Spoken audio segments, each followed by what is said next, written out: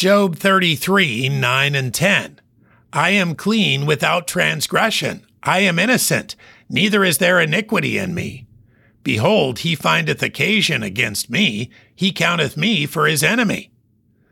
Elihu explains what Job has been saying about himself in the first verse here.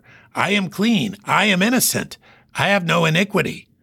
But Elihu sees iniquity within himself, even though he endeavors to follow God. His evaluation is more realistic than Job's.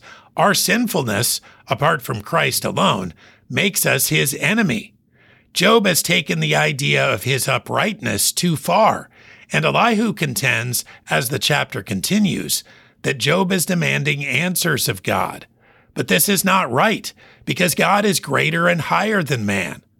Job has maintained his integrity, but pride in that integrity has taken him off course.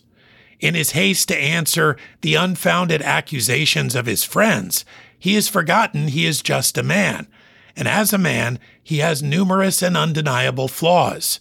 He has no right to demand anything from God, or to show him anything but reverence. Job 33, 9 and 10. I am clean without transgression. I am innocent, neither is there iniquity in me.